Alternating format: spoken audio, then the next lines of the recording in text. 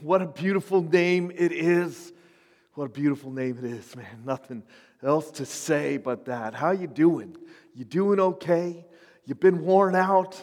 You maybe feel disconnected, slipping into apathy. It's been an exhausting season. I just want to encourage you, hang on, reconnect. The effort it takes to re-engage with God, to re-engage with church, to re-engage with His Word is always worth it, and it's going to bear fruit in your life. And I just want to say, like right now, we're about to get into it. So lock it in, get engaged, take a moment, invite somebody to church quick, throw this up on, take a picture, throw it up on Instagram, like share your notes, do something to engage yourself more in this message, because the fruit is going to be so worth it in your life. Listen, let's pray, and we're going to get right into the next talk in our series, Worst Year Ever, Finding Hope in Anything. You ready? Dear God, thank you so much. It's been a challenging year and a challenging season, and no doubt people are feeling disconnected. Some people are feeling lost in the mess. Some people we're hunkered down. It's cold out. We got a virus spinning around. We're just waiting for this next chapter and this next season. But we're trusting that what you're doing in us in this season is going to bear fruit. So right now, would you help us set aside the distractions in our living rooms or in our cars or on our cell phones? Help us set aside all of that stuff and focus in on you. We know that your word does not go out and return void. We need you to do something in our lives right now. In Jesus' name, amen. We're in this message that I'm calling it today, The Secret. The Secret. In this series called Worst Year Ever, first we talked about how Jesus is finding hope in anything. That's what we're learning through the worst year ever. And it all starts with Jesus is. He is King. He is sovereign. He is everything we need. Jesus is. And then last week we talked about how it's a mess. Like sometimes there's some tables in our hearts that just need to be flipped up. Some distractions we got going on that we just can't get away from.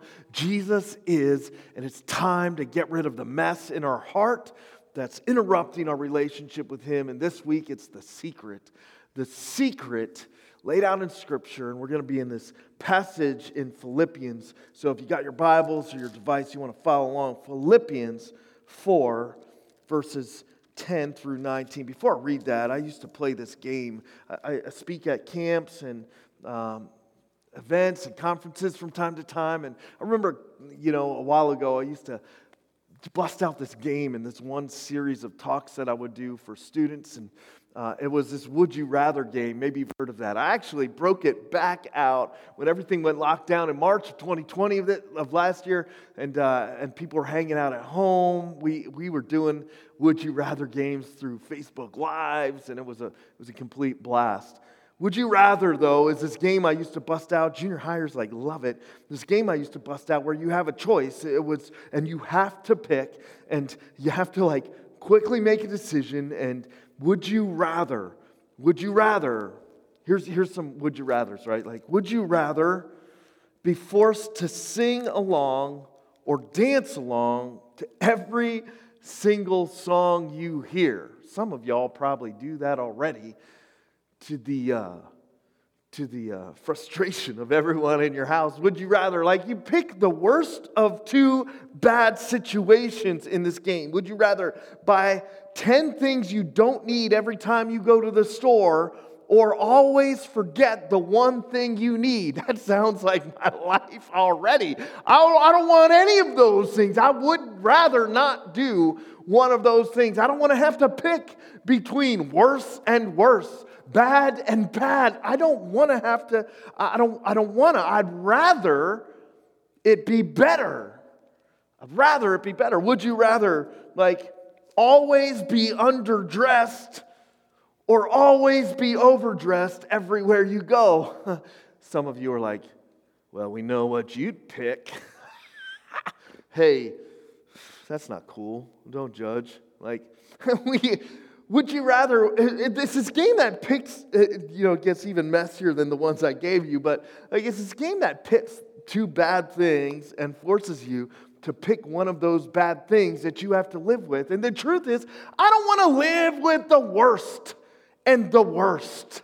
I want it to be better. I don't want to have to do a series called The Worst Year Ever, Finding Hope in Anything. I'd rather do a series, The Best Year Yet. It's coming, right? Come on, man. I would rather it be better. But the reality in life is that sometimes better's not the option. Sometimes we have seasons in our life where we have to pick, where we have to learn how to live with the worst year ever, where we have to learn how to find contentment in any and every circumstance, where we have to learn that it's okay to and learn how to be okay in some tough stuff. I don't want to have to pick worst year ever. I don't want to have to pick between two bad things, two ridiculous things. I don't want to have to pick between settling and a bad circumstance. I'd rather it be better. Maybe you feel that right now. Maybe you're like me and you're thinking right now, I don't want to have to deal with this stuff. I don't want to have to deal with the worst year ever. I don't want to have to talk about it. I don't want to have to think about it. I don't want to have to think about how things aren't good at home. I don't want to have to think about how things aren't good at work. I don't want to have to think about where I'd rather be. I don't want to think about how I got to deal with all this junk from this virus. I don't want to think about anything. I want it to be better. I want it to be better. What I'm learning, what I'm discovering, as I feel this tension and this frustration, maybe you feel it too. What I'm discovering is I got to disconnect. I got to disconnect my situation from my satisfaction. If I'm going to experience the hope that is available to me for free through Jesus, even in the worst or the worst situations. So I'd rather it be better, but I got to disconnect my circumstances from my feeling of satisfaction. I got to disconnect my situation from my satisfaction. And some of you have been really struggling through whatever it is you're going through this year, this last year, the start of this year. Some of you feel frustrated and stuck because your satisfaction is tied to your situation. And it's a problem. The key to it, the key to learning, the key to learning how to experience hope, the key to disconnecting your situation from your satisfaction, the key to it all is this spiritual idea. Not our idea, because I get this wrong way too much. It's a biblical idea. It's God's idea for contentment. And that's what we're talking about. I don't know how content you feel. Maybe you feel super content. You feel as content as, you just ate like a steak dinner and are sprawled out on your couch, letting your mind fall asleep watching a football game. I don't know, maybe you're super content, but maybe if you look back over this last year, if you take a glance at the issues you've been avoiding in your life, if you look at your kids or your grandkids, maybe if you look at your relationship with your parents, maybe if you look at what life has been like wandering through high school this year, on and off a couple days and trying to figure out how to make friends and, do all those, maybe losing your identity because the thing that you had is taken away from you. I don't know, maybe if you're looking at life and you feel a little discontent, unsatisfied, like you have to pick between worse and worse and you just want it to be better, maybe this message will help. The key is the secret. Philippians 4 is this passage. It's got two of the most famous verses from anything Paul had written under inspiration of the Holy Spirit. It's got two of the big verses, and you probably heard these verses, maybe even have a tattoo of one of these verses. I don't know. I hope I hope we can start to understand them a little bit more, but I want to read this whole section, so you're going to have to hang on here with me as I jump into this. It says this is at the end of a book that Paul writes from prison. Sometimes the context, sometimes seeing your circumstances, understanding your situation really makes what's going on in your life all the more powerful. And these words come in the PS section of a letter. They come in a jacked up thank you note after a letter written from prison. Paul shouldn't be there. He should be better. But here he writes these absolutely incredible words from prison. It's a book full of joy. It's a book full of freedom. And isn't that crazy?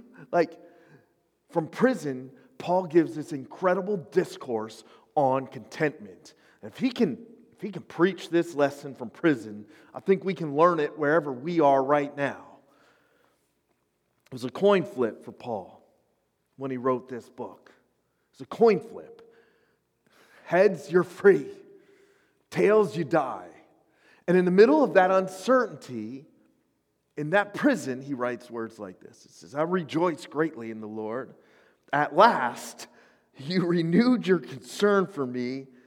I told you it's a jacked up thank you note, right? Like, you renewed your concern for me. Indeed, you were concerned, but you had no opportunity to show it. Like, if you're taking notes and you got a pen out and you take notes in your Bible, just write that. Just underline that. I'm going to tell you to underline a couple things. Like, I am not saying this because I am in need, for I have learned to be content, whatever the circumstances.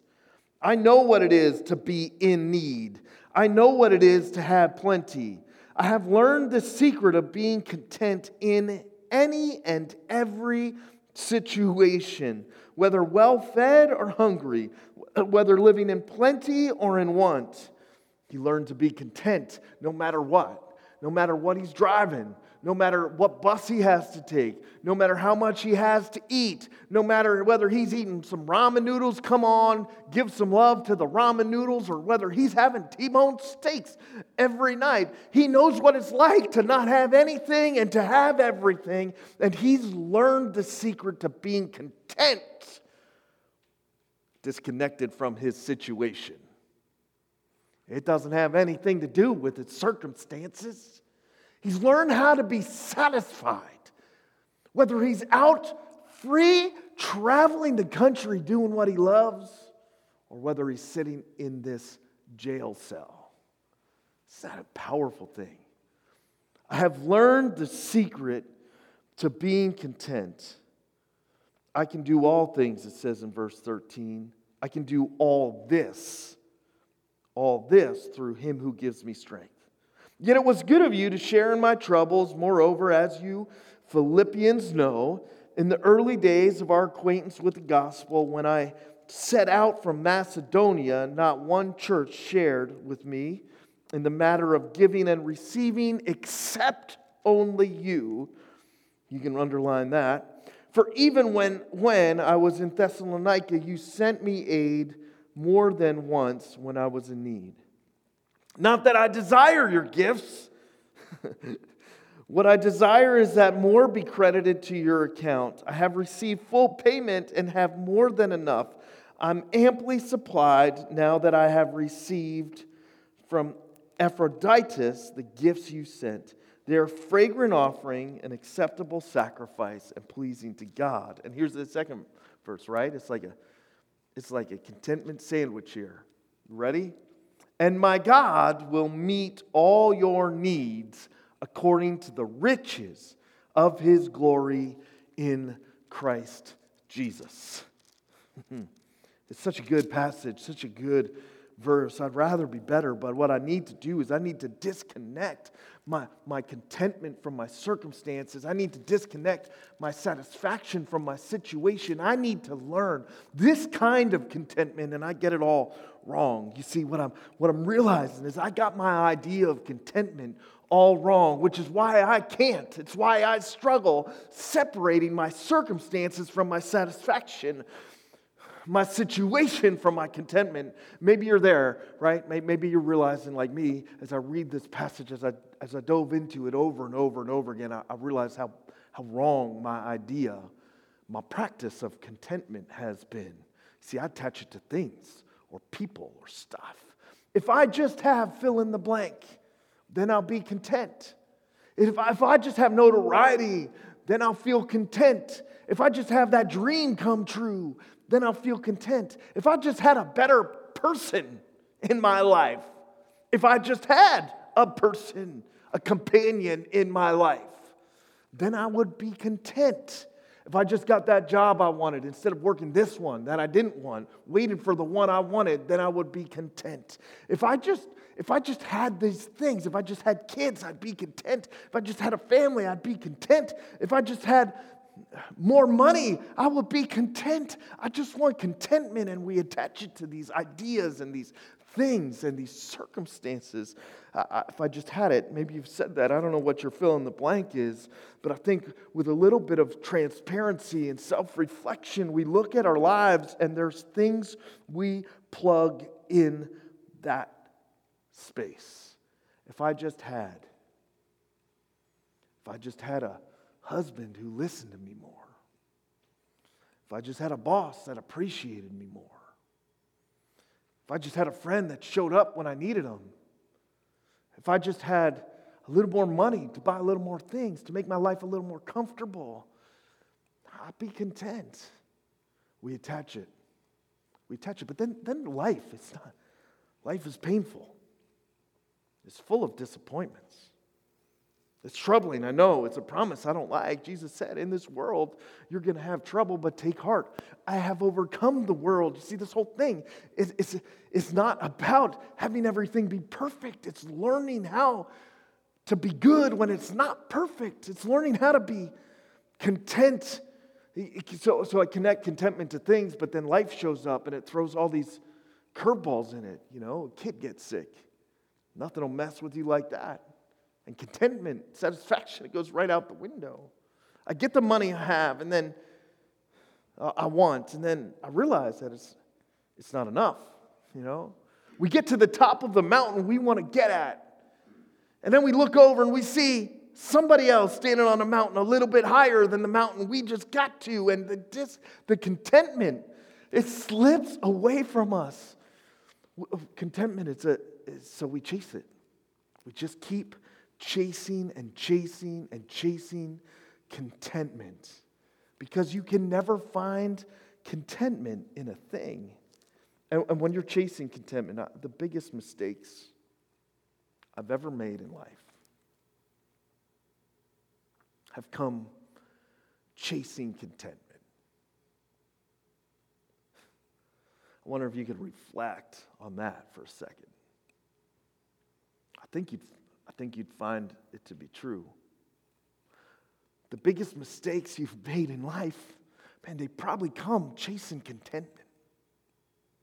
The darkest valleys you've had to walk through in life, maybe not all of them, but a few of them, man, they've come. They've come because of the chase for contentment. We think that 2 + 2 = 4, and we find out that we're working the wrong equation. We can't find contentment adding things up. The math doesn't work out like that. It's like saying 2 + tree = flashlight. It's not even the same language. Things can't give you contentment. And contentment gives you hope. I chase it though. I chase it trying to find contentment in status or what people say about me or things that are going on in life. I try to find contentment in all of these different things. I keep chasing it, but contentment can't be found in a thing, and it's not found in a circumstance either. You see, when we don't find contentment, what we do is we just move the goalposts. When you can't find contentment in a relationship, you decide maybe you just got to settle. Move the goalposts. Lower your expectations. But that's not right either. I mean, God's a really big God. He calls us to have big expectations of Him and what He wants to do in our life. We're supposed to be people of faith and people of belief. We chase contentment, and when we don't find it, we move the goalposts and we settle. But that's not real contentment either. Because even when we settle, we still find ourselves dreaming of the better thing we thought would give us contentment. Even when we settle, we still have those horrifying moments where we feel like epic failures. We still have those moments where we feel like our purpose is lost, where we're not doing what we're created to do. We still have those moments where we realize that something is missing. If you've settled, you know it to be true. You know that contentment is still elusive, even if you spend your life moving the goalposts and settling in your circumstances. It's why we got to disconnect. We got to disconnect. It's why Paul says both things in this passage. I've learned the secret to being content, whether I don't have anything or whether I have it all, because you can have it all and be discontent.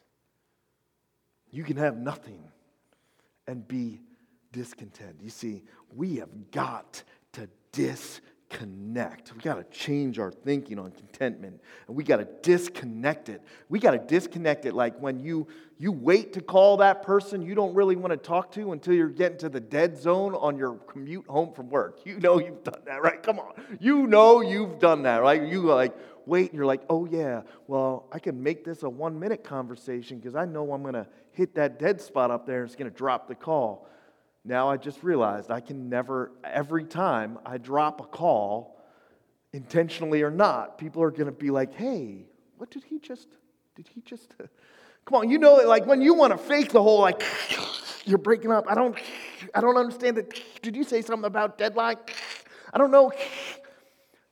Like, we got to disconnect it from, we got to disconnect our satisfaction from our situation. We got to disconnect our bad idea of contentment from our circumstances and understand this contentment that Paul can write from prison. If your world feels like a prison, you should have hope right now. If you feel like you're in a prison because your business has gotten train wrecked by a pandemic, because your church isn't going the way it used to go because of a pandemic, if you feel like you're in a prison because you're sick of the person you live with, if you feel like you're in a prison because things just aren't going good relationally for you, you're wondering if the grass is greener on another side, if you feel like you're living in a prison because you're not satisfied emotionally or physically in life, we've got to get the right spiritual idea so that we can understand that even from a prison in life, we can experience contentment and joy without settling. Contentment and joy. Because all of a sudden, we're living in the biblical idea of that, not just the circumstantial one. This passage is amazing. Paul has so much to say about contentment here in it, and we got to disconnect. We got to understand that commitment, it's a state. It's if you look it up on Webster's, right, it says it's an emotional or a physical state. I love Webster. It's great, definition of contentment, but it's short. It's a short definition of contentment. It's not just, what Paul's talking about, it's not just an emotional, it'll affect your emotions. It'll affect your emotions, and that emotion that we think of when we think of contentment will kick into your heart a little bit more. It'll affect your physical life and experience, and you'll experience contentment more in your soul and less anxiety and those kind of things. But it's not that. It's bigger than that. You see, what Paul's writing about, it's a spiritual state that will affect your emotional state. It's a spiritual state that will affect your physical state. Contentment is a state. It's a way of being. One of the most important words in this whole thing, you got to circle this, is you got to understand this. It says he learned. We skip right past that to our favorite weight room verse, right? He says, I learned the secret. It didn't just happen. It's not just something that went great right away. He had to go to like school for, he had to like go through the, like, it's a hard knock life for us. Like contentment was something he learned along the journey. Some of us, we sit waiting for contentment to drop out of the sky like a bolt of lightning. All of a sudden, flick the switch and I'm better. All of a sudden, change my perspective and it's going to work. Buy the right book from the bookstore. Get the right app, and then all of a sudden I'm going to have contentment. But Paul's not saying that. He's saying, I learned contentment. I learned it. I went to school for contentment. School is something I learned as God was doing something new in me. Contentment was something I learned as I was failing sometimes. Contentment, it was something I learned through the tough times in my relationships. Contentment was something I learned as I had to come to grips with my past. Did you know Paul killed some Christians? Like he had a bad past. Contentment was something he learned as he had to break away from the ritualistic routine of religion to experience freedom in Christ. Contentment was something he learned along the journey, something God was teaching him. Through all of the good days and all of the bad days, it was a spiritual state of being. He could learn to be content in everything. He learned it. Contentment is something we gotta learn. And if it's something we gotta learn, then it's something we gotta practice. We're going to talk about, you talking about practice?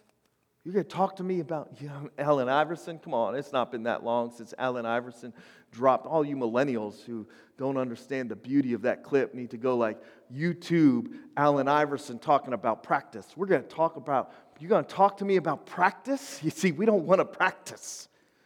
We just want to have it.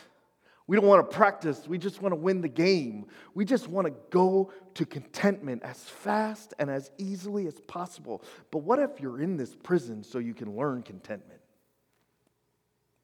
What if you're in this relationship? If you don't learn contentment through a relationship that's not perfect, guess what? You're going to find in the next relationship, the grass isn't greener over there. It looks it. Only because of the grass you're standing in. But you get over there and you wander around a little while, you'll find that pasture's got some piles of, like the sheep have been eating dry spots over there too. Like it's not greener over there. Contentment is something that is a state. And it's more than Webster. Webster says it's an emotional or physical state. It's not. It's a spiritual state. That's why he says there in this passage, he doesn't say not with, he says in. It doesn't say I've learned to be content with having everything, with having nothing. I've learned to be content with, it says in. I've learned to be content in. You don't have to be content if you are in with an unhealthy situation. You don't have to be content with being mistreated by people. You don't have to be content with abuse. You don't have to be content with your addiction. You don't have to be content with that stuff. It's not good to be content with that stuff. We just need to learn how to find our contentment in any situation so that God can do in us what He needs to do in us so we can step to the future that He has for us. We got to disconnect and learn to be content in anything. Contentment is a master class here from Paul in the middle of this, and the secret to it is that weight room verse. It's on every weight room, right? Like I can do all things, it says. I love the NIV here. It says in the NIV, I can do this. I can do these things. I can find contentment. It's not like Evander Holyfield. Evander Holyfield wore a robe when he was fighting Mike Tyson. You kids are too young for that. This thing called boxing. It's not MMA. It was boxing. It's a sport, right? Like dudes punch each other. There's actually rules, like legit rules, and so Evander Holyfield's taking on Mike Tyson. He throws this robe on. It says Philippians 4:13, right? Like, and everybody's like, oh yeah, like he has a verse. I love it, and I love it when he knocked out, or he beat Mike Tyson, but then he wore it for Lennox Lewis and it didn't work. So does the verse not apply? It's not a verse that means you can squat everything they put on the squat rack. It's not a verse that means that you can score a goal every time you want to score a goal on the soccer field. It's not a verse that means that you're going to win the championship game. It doesn't mean you're going to win any games. I can do this through Christ who strengthens me. What it means is when God's your source, you can be found where you need to be found right now. You can do what He has set you out to do right now. When Christ is your source of strength, you can find contentment in anything. He's the source. He's the source. You get this like source sandwich right here. These two famous verses sandwiched with a bunch of stuff in this passage. 4 things to run through here. You ready for this? 4 things. 1, this is how to make it a practice. To make it, you can't get there if Jesus isn't your source. James 1:17, for every good and perfect gift comes down from the heavens above, from our Father who loves us, right? Like that's misquoted, but go read it. It's an important verse. James 1:17, like He has got to be the source, not your circumstances. Don't confuse the supply with the source. It's not things. It's never been things. It's been the God who has provided for you. It's not the sermon. It's the word God has given us in this. Don't confuse the two. It's not your wife or your husband that's the source of your contentment. That's how you disconnect. It's God who has given you your wife and husband. It's not the money you got in the bank account that gives you contentment. You see, your source is a Father in heaven who's perfect and provides for you. You got to get the source right. This verse is about the source. I can do all this through Christ who strengthens me. Paul's saying, like, I can be content in any situation. I can write about joy and freedom and love and hope from a prison cell with a coin flip. I may die at the end of this. I can write all of this because Jesus is my source, not the stuff.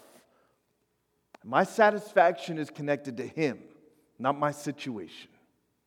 Here's 4 things I think in this passage. You ready? Get your pens out. Get ready to rock. 4 things to make contentment a spiritual practice in your life. Paul, he lays these things out in this passage. I think we'll start at verse 10. The number 1 thing is get a better perspective. And I have 3 kind of subpoints under this. Believe the best in others. This is a jacked up thank you note. He says, like, I rejoice greatly in the Lord that at last you renewed your concern for me. Indeed, you were concerned. You just had no opportunity to show it. I got trouble with this sometimes. I want to be better at this in life. Believe the best. Shift your perspective. Believe the best in others. Paul's saying, like, man, you haven't helped me out like in a long time. Like, here he is in jail. I don't know. He needs funds.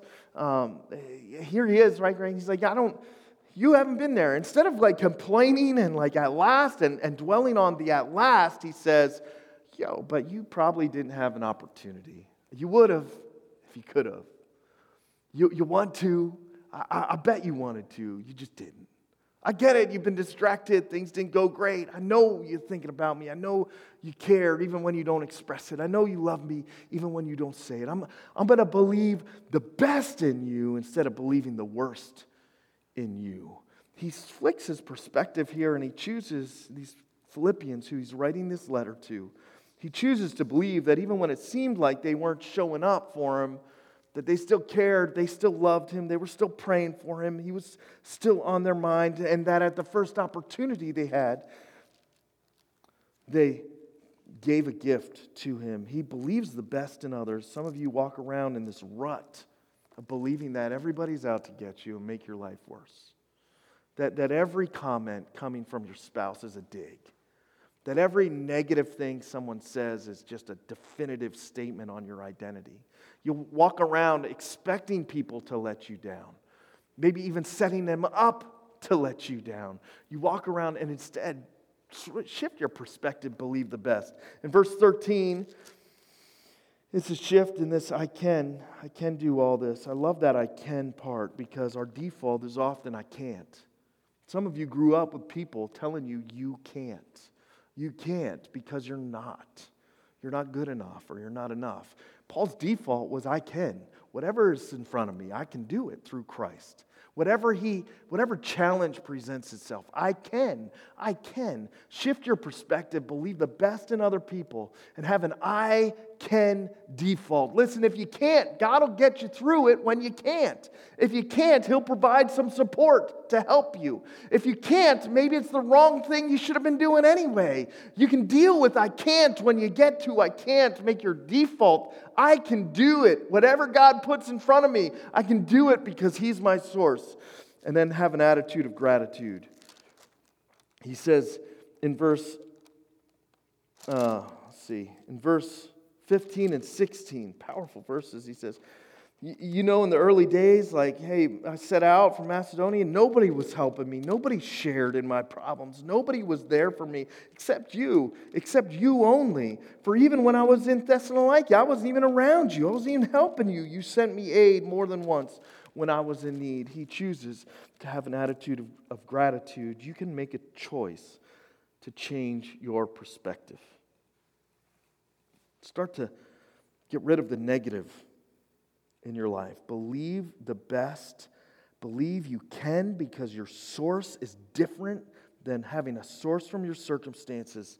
And have gratitude. What good gifts has God given to you right now? Check your desires. It's number 2. Check your desires. In verse 17, it says, not that I desire your gifts. I wasn't looking for this gift. What I desire is more to be credited to your account. He checked his desires. I'm sure he was in a desperate place. I'm sure he probably needed money. Maybe he had legal fees, had to pay for his defense. I don't know. Maybe he just needed money to survive. He probably had all kinds of needs, but he checked his desires. He wasn't chasing anymore. He said, thanks for the gift. I didn't need it. I'm good. I wasn't trying to get your gift. I wasn't trying to find more money to make things better in my life. I appreciate what you did for me, but I didn't need it because I'm good. He checked his desires. He checked his desires and he made sure he wasn't chasing contentment in a circumstance. Are you? What do your desires reveal about what you're chasing? And the third thing he received, and some of you, this is the biggest struggle you have because you can't even admit you need something. You can't say, I need something. You can't receive anything because you're not even willing to admit you need help. It's okay to not be okay. It's okay to say, I can't do it on my own. It's okay to say, I need a little help. It's okay to live dependently on God. The path to your best life is one of dependence and need where you say, God, I can't be the God of my own life. I can't be the man, the husband you need me to be. I can't be there for people all the time. I can't. I need you to do in me what I can't do in myself and then just receive. Practicing living dependent, though, is something we struggle with. The fourth thing here is live bigger than God. Live bigger than you. You blow the lid off your position with purpose. Some of you have let your position limit you in life. You've let your job title limit you in life. You've let your place limit you in life. It's time to blow the lid off your position. You are not limited by what your body can do. You are not limited by what title you have. You are not limited by your position in life. When you start living bigger than you and you start living in the purpose God has for you, man, the lid blows off of your potential and contentment comes from living in your purpose with God as your source. Live bigger than you. Those four things here, I'd rather be better. I'd rather be better. I know I can practice contentment by choosing a better perspective. I can practice contentment by checking my desires and making sure I'm not chasing. I can practice contentment by admitting my dependence on Jesus and being desperate for Him to be my source so that I can flip it from I can't to I can. And I need to live bigger than just my position. I need to live in my purpose. That's how I practice being content. I'd rather be better, but I know that I can be better no matter what happens in life. I can be better if God, this good God, Jesus is the source of all I need. I can be where I need to be. I can find the strength I need for the journey He has for me. And my God will meet all your needs according to the riches of His glory in Christ Jesus. Amen. God, thank you so much that we don't have to have our contentment tied to our circumstances and our satisfaction tied to our situation. Thank you so much that you can be our source. Forgive us for chasing contentment and all these other things. Help us to realize our source is you. We can do all this through you giving us strength. And help us to practice. Help us to learn contentment, the spiritual state of contentment. Not the physical or emotional, the spiritual state of contentment. Help us to practice it every day so we have gratitude in our hearts and we choose to believe the best about people and we keep on receiving and be dependent upon you and we live lives that are bigger than our position. Help us to learn contentment and have you as our source. In Jesus' name, amen.